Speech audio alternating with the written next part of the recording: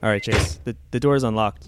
When do you want to get in? Fine. All right, and remember, safety, as always. Seatbelts on, Chase. I'm buckled in and ready to go. Why are you glitching out of here? What happened here?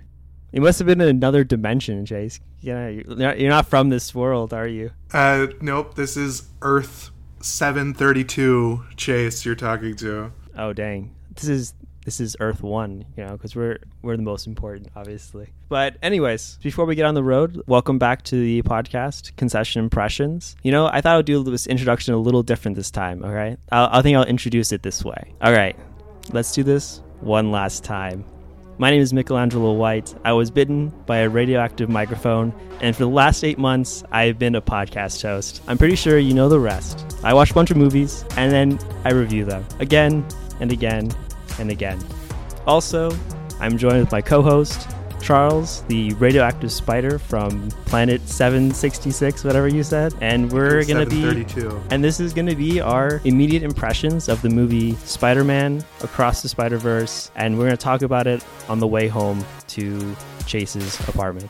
So join us for the ride and for the review of the film Spider-Man Across the Spider-Verse. All right, let's start this.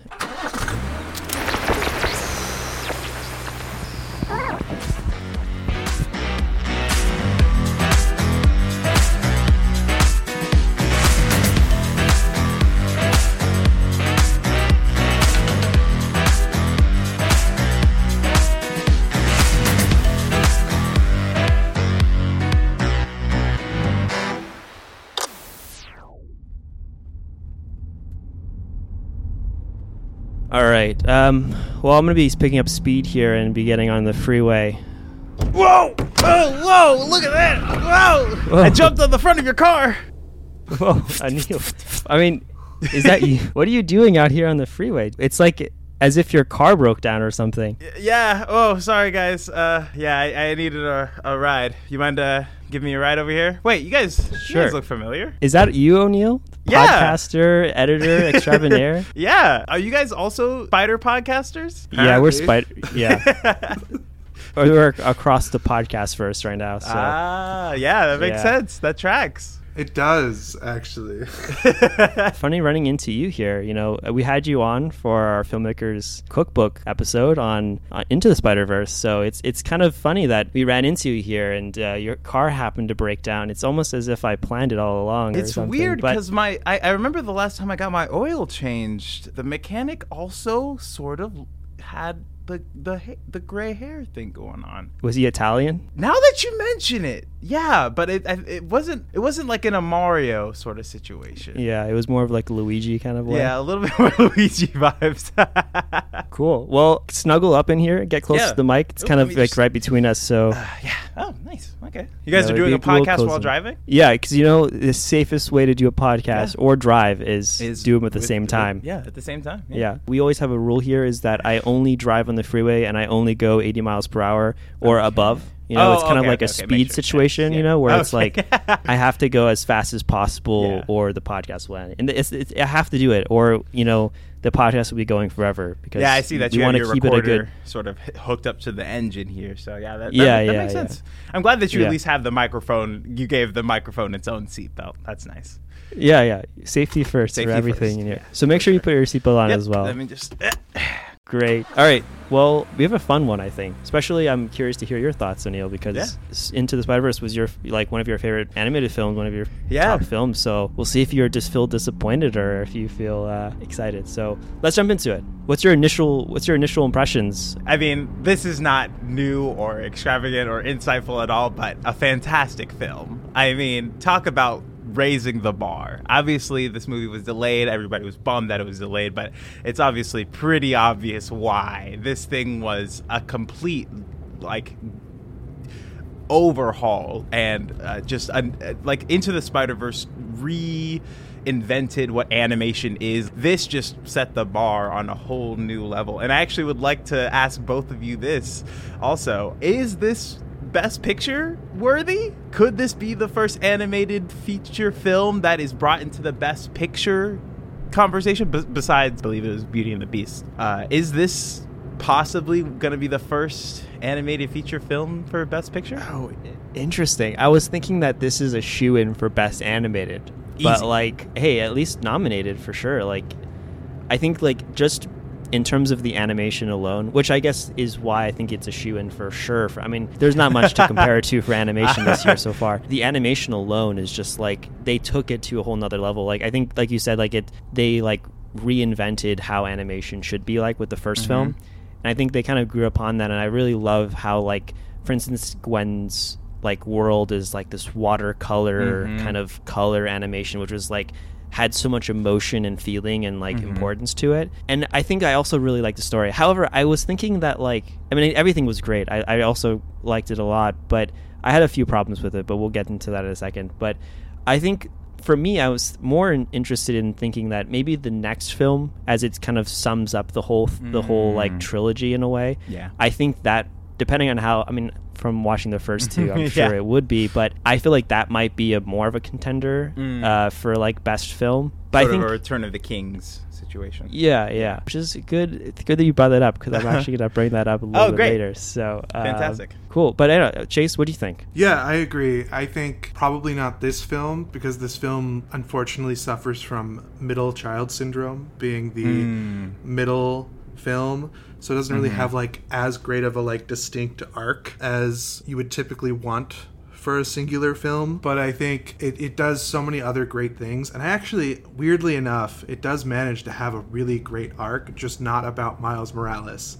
And I thought that was one of the true brilliant things that this movie did, is it kind of took a step away from Miles' story and gave us more like Gwen's story. I almost feel like it was more her movie, in at least the first half. Yeah. And I really like we got like a really nice arc for her, which was I think it's kind of interesting actually thinking about it afterwards, is that the one problem I had with it was it didn't feel like a full movie in a way. Like, that's fair. Had like that Lord of the Rings part where you're like watching Lord of the Rings and you're like 3 hours in, you're like, wow, this is interesting. It's going to be getting spicy in a second. And then it's like the end, you know, and you're like, oh, okay, I have to wait until the next one. Yeah. I wish there was more of a conclusion to this story, kind of how like Endgame was. You know how like there was before Endgame there was what was it called? Infinity War? Yes. Like Infinity War had like its own conclusion to it. I would say there was a conclusion to this. Chase brought up the good point about Gwen and how essentially her arc was pretty much completed. And I do think Miles Morales' arc, as far as a sort of personal arc, was also completed, insofar as, you know, he realized that he doesn't need other Spider people. He can become the sort of solo, singular Spider-Man. But I would I'm obviously so excited to see how that arc pays off and sort of where they take that journey afterwards. But you guys are both right insofar as it does have that sort of middle child energy where it is what's next versus, you know, what this was in totality. Although I think, you know, it is obviously an amazing piece. I mean, I think it's a perfect sequel and it's a perfect prequel to the next movie.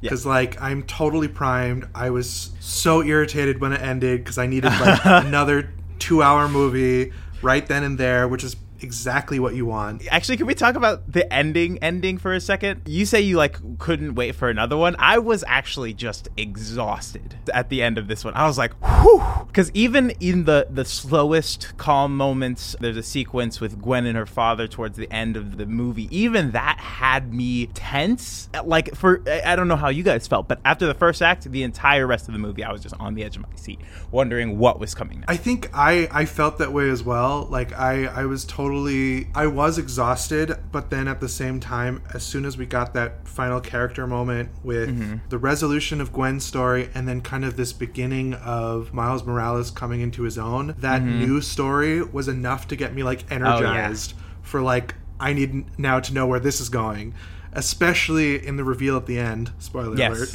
Yeah, big spoiler alert here. Big spoiler. If you're listening, go watch the movie first, especially while it's in theater. Great theater experience. Yeah, fantastic. But yeah, so that he's not in his Earth, he's in Earth 42 or whatever, and how different that Earth is. Yeah, is really interesting. And I was like, oh, I'm ready. Show me more. And then it was just like, he will return. And I'm like, oh. Yeah, exactly. Yeah, I love that, like, Silence of the Lambs trick where it's like, you know, they go, they make you think that they're in the same place, and then it like reveals it's like, oh, actually they're in two different places, and it's like you're in the wrong place the whole time. I love that twist, and it was such a fun thing, especially like the moment when Miles goes back to where he thinks is his home.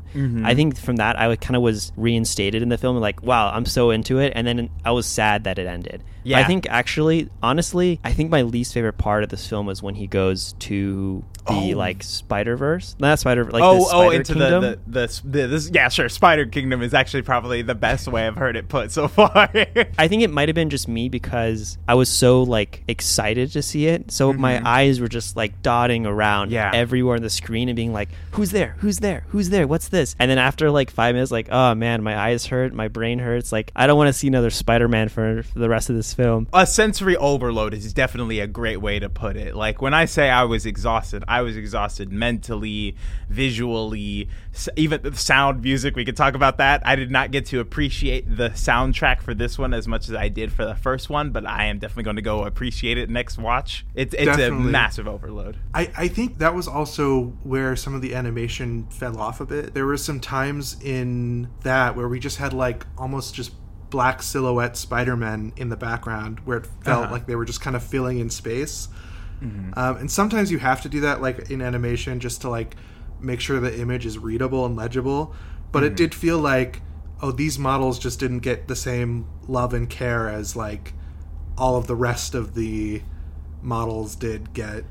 And so I would agree.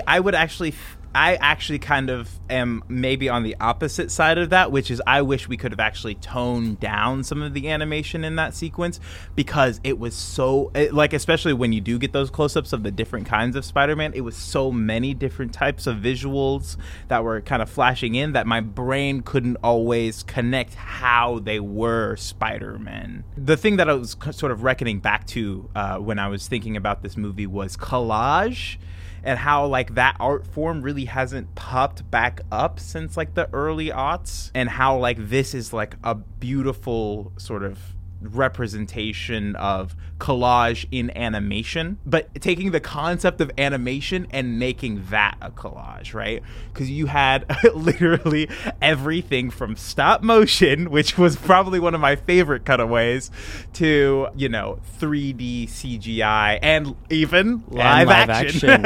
Yeah, I wanted to talk about that as well. The live action was the one part that was a little bit cringe for me.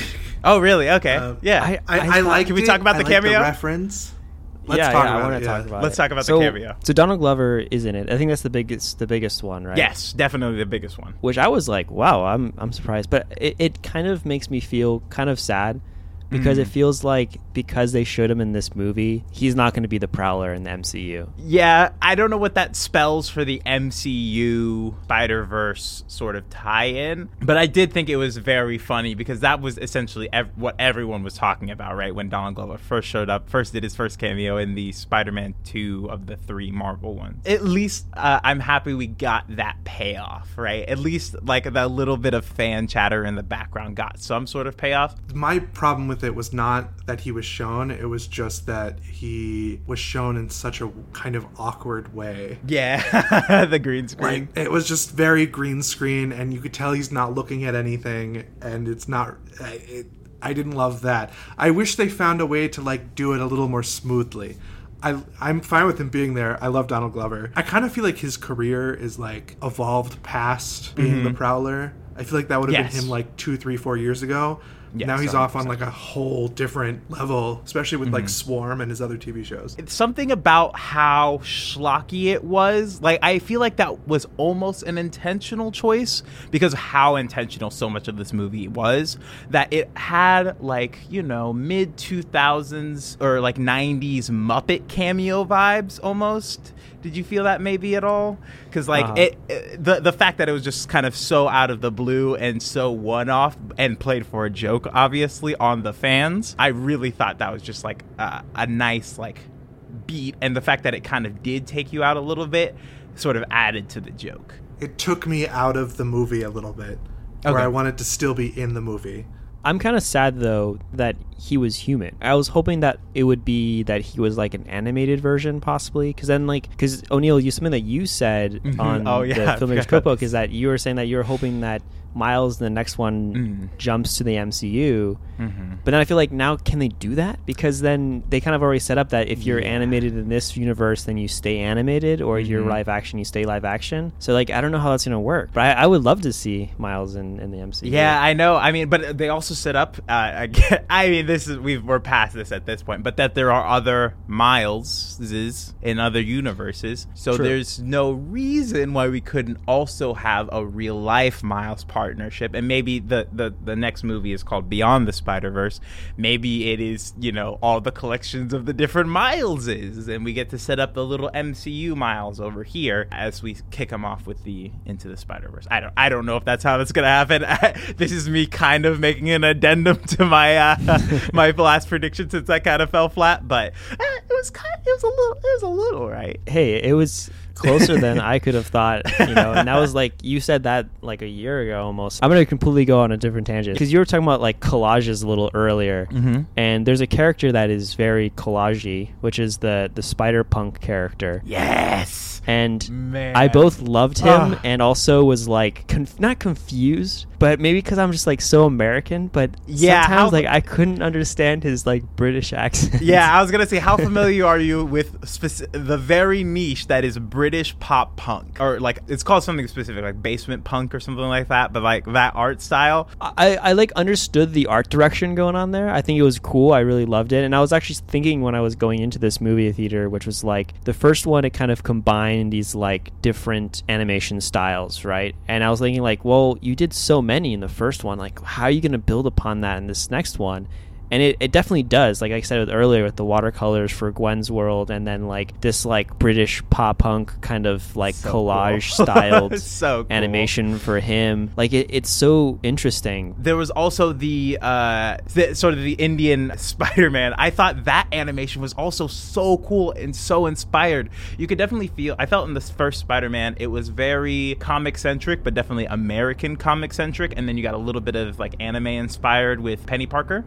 And a little bit of slapstick with Peter Porker. But with this one, they really took like almost a universal look at animation and art and pulled from literally everywhere. I think the only thing that they're missing, and this is maybe my prediction for the next one, is puppets.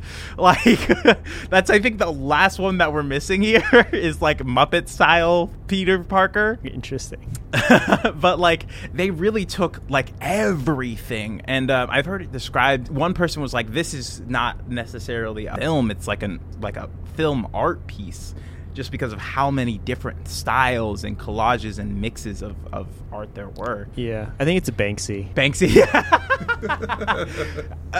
Also some nerd-ass art jokes in this one. But I will say, though, that the first film also had I think it's a Banksy joke. But I think yeah. So it near the end of the film, when it started glitching out, and then like the tree glitches, whatever, and then people come up and they're like, oh, I think it's a Banksy. That's right. I think it's like a call back to that. But I think that one made so much sense. But in this one, it was funny, but it was like a little didn't almost make sense, because they were like trapped in the museum, and then they're like there when it happened, and then they watch it happen, and then they're like afterwards, oh, I think this is Banksy. I was like, I totally missed that.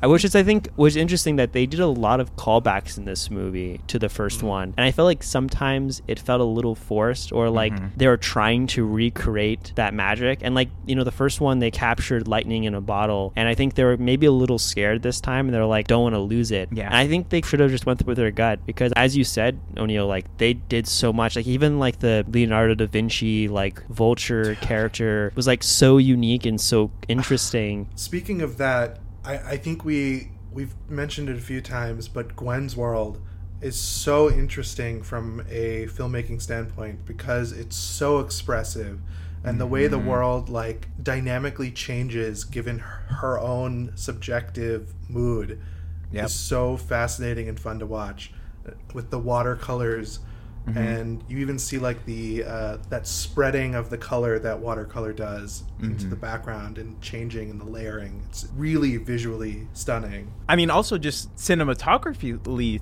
stunning. I think we're going to see like people steal from this in shot style, because I remember the opening scene where she's in the band.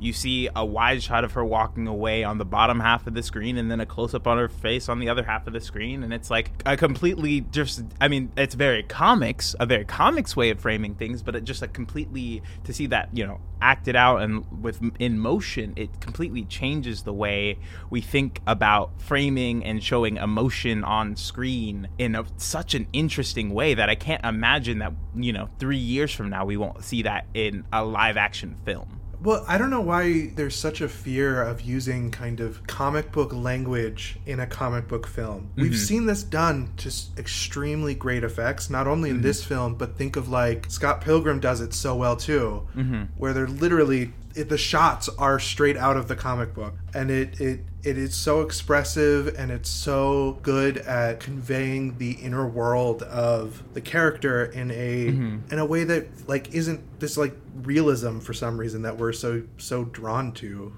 or a lot of filmmakers are drawn to. Traditionalism, maybe even. Yeah, just inventive in pretty much every sense of the word. We haven't even talked about the soundtrack, and that's a whole new thing that they brought into this thing. Is like the soundtrack is both a, like, obviously a musical innovation again, but also like a sound design innovation, the way they use the music in this to like highlight the action and the animation and how those like melded together. It was such an incredible, like, inventive is maybe not even the right word for this, because it just set the bar like at a completely different level for film in general. For me, the sound design and the music for the first one kind of pulled me in a little more. But maybe that's just because I've now watched the first one more, that I kind of appreciate it more. That after this being just my first viewing of it, maybe I just was just visually captivated, that I didn't let my ears kind of take it all in. But even like the music, where I feel like the first one afterwards, everyone was playing the soundtrack for the first one, and I almost thought at the end of this movie was like, I don't know if people are going to be like playing this soundtrack on repeat. Yeah, definitely not as catchy. I would say like the last one has Sunflower, and there's not as much in-world relation to the soundtrack. The only one that like really hits is that one where Gwen is opening up the portal, and he's got the headphones on, and you can feel the music and sound and score, everything swelling around you as this, you know, new world opens up, essentially, literally. And so that's the one where it really hits. But even then, some of the other ones, they just, I think, just as an overarching thing, this movie is tense. This is a tense movie, and so the soundtrack is also very tense. You got that pop rock punk vibe, and similarly, like the first one sort of, you know, took from the culture that was Miles Morales. This one takes from all of its, I mentioned the international art forms. It's also an international soundtrack. It is. That's true. I definitely agree, especially like how like each animation style and each character has their own like music specifically for them as well. Like they have their own look, they have their own sound. I mean, overall, just a super dynamic movie, right? You had so many different kinds of dynamics that at sometimes, and I'm definitely going to need to rewatch the movie to concretely judge this. This is my one critique of the movie. It's actually so much that I wasn't able to capture it all in one sitting, which maybe was the intent, maybe not. But in that same way, that overload made me unable to process sort of the core themes and ideas of the movie, other than just like the melange of art, right? It was so good and so much that it lost that tight core of the movie, which I feel like the first one had. Like that one had the core story, and this one was so much that it was like almost a nexus, if you will. I actually slightly disagree. I actually think this one is as focused as the original one. It's just not as focused on Miles. The original one was very focused on Miles. This one I thought was focused on a different theme, which was just what it means to be a Spider-Man and how difficult, but also how rewarding being a Spider-Man can be. And then it gives us that final twist at the end when we learn that Miles was never meant to be a Spider-Man. That focus really was a great through line throughout this entire movie. Sorry, I just wanted to say a few things, but I want to go in the story part because that was the thing that drew. I loved the story for this one, even though it feels like I said earlier, like it didn't fully complete. Like I want to see this part 2 and how it kind of takes it to the end. But I really loved like the twists and turns of this film. Story wise, I felt like it felt so well written, where it never felt to me like that doesn't necessarily make sense. The only part that like kind of felt finicky with me was the part when he's trying to go home and like the girl is like on the computers. It felt very like plot convenient, like that she just couldn't figure it out for like I don't know why did Miles how could Miles be able to like do something to the computers that she couldn't just been like, all right, just cancel, like whatever. But even then but also like I don't understand that either, because then it says like she's going home and on the computer it says like Earth 42. Don't they know what Earth he's going, like what Earth he's from or something like that, right? Like don't they know he's going to the wrong Earth? That's the only part that like if I thought about too much. I think the entire story under a microscope doesn't quite make sense,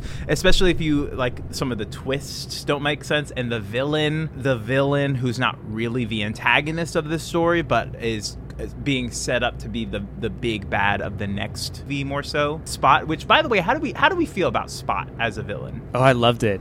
Okay. I really liked the slow burn for him too. I liked the payoff, but I didn't like the build up to it. I thought he was kind of, I get the villain of the week, you know, wanting to become the main big bad. He kind of felt auxiliary to this one, even though me knowing that there was going to be another one, I knew that he was going to be a bigger problem in the next movie. But overall, it felt like this one was a little bit too many cooks in the kitchen. And honestly, this goes back to what you were saying earlier, Michelangelo, where it's when the movie is reminiscing too much on the previous movie, I feel like we aren't getting what is really shines about this movie, which is this movie. And so like, and his backstory and all that stuff, it just felt like kind of unnecessary extra and didn't quite fit with the rest of this like very super tightly crafted story. I kind of was thinking that he was going to be like the villain of the week that was just going to set up the story. I didn't think he was going to be like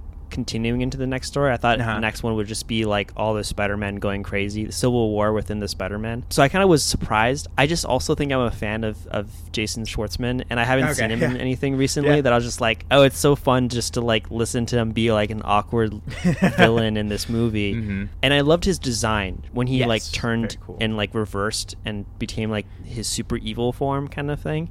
It was such a creepy, like scary villain that I actually kind of really dug it. His character design felt very anime, right? Am I not the only one? Yeah. He even has like little streaks on him.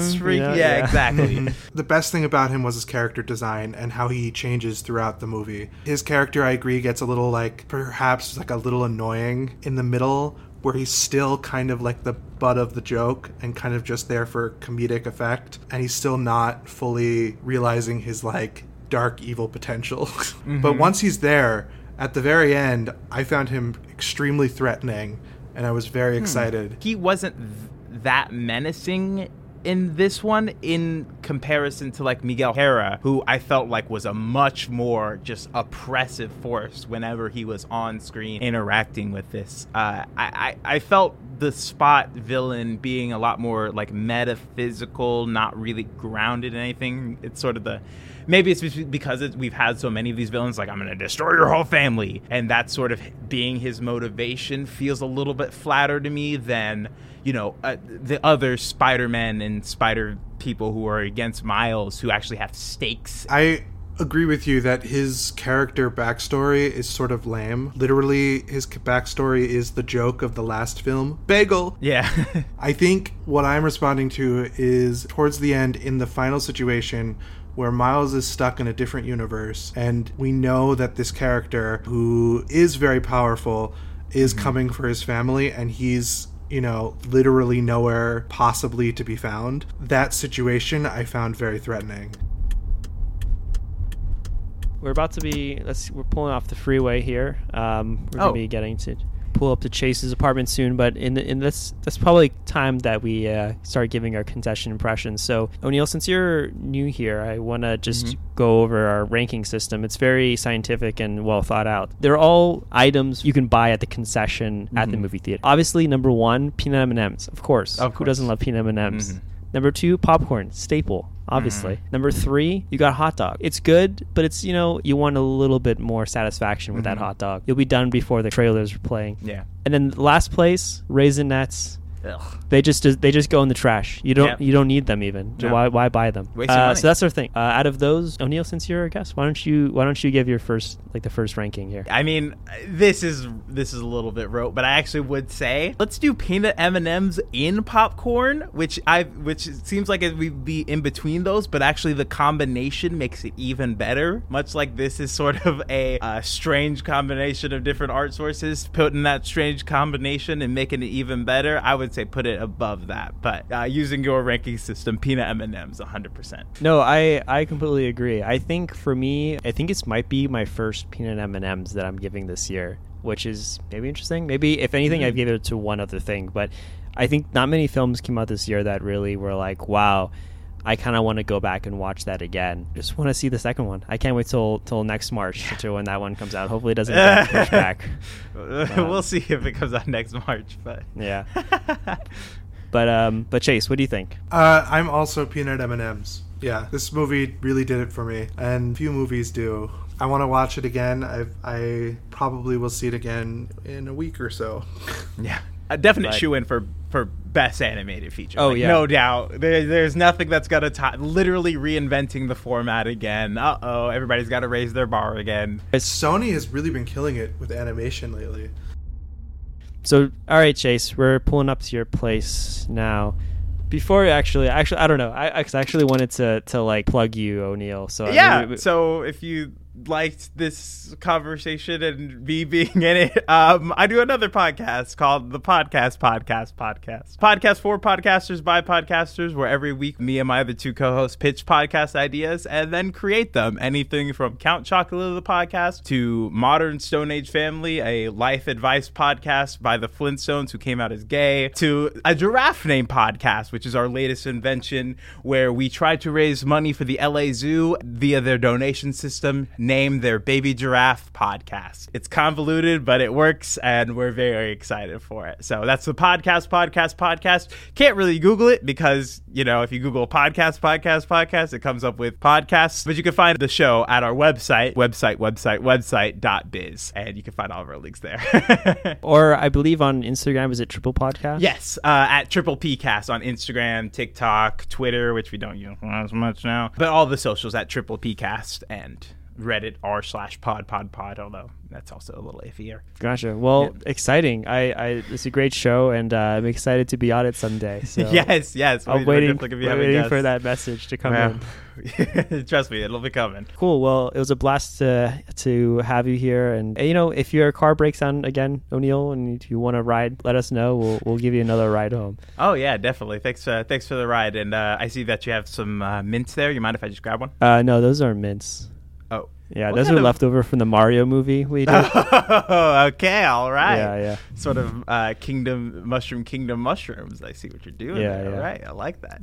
Yeah, Chase took one that last time, and he had a tough time after he got home. So Ooh, I don't know if that was the movie itself or the mushrooms. We still haven't figured that one out, huh? Cool. Well, see you guys. I'm going to drive home now, so I hope you can make your way. Yeah. All right, bye. Chase, do you mind giving me a ride home, I guess? Sure. Let's go.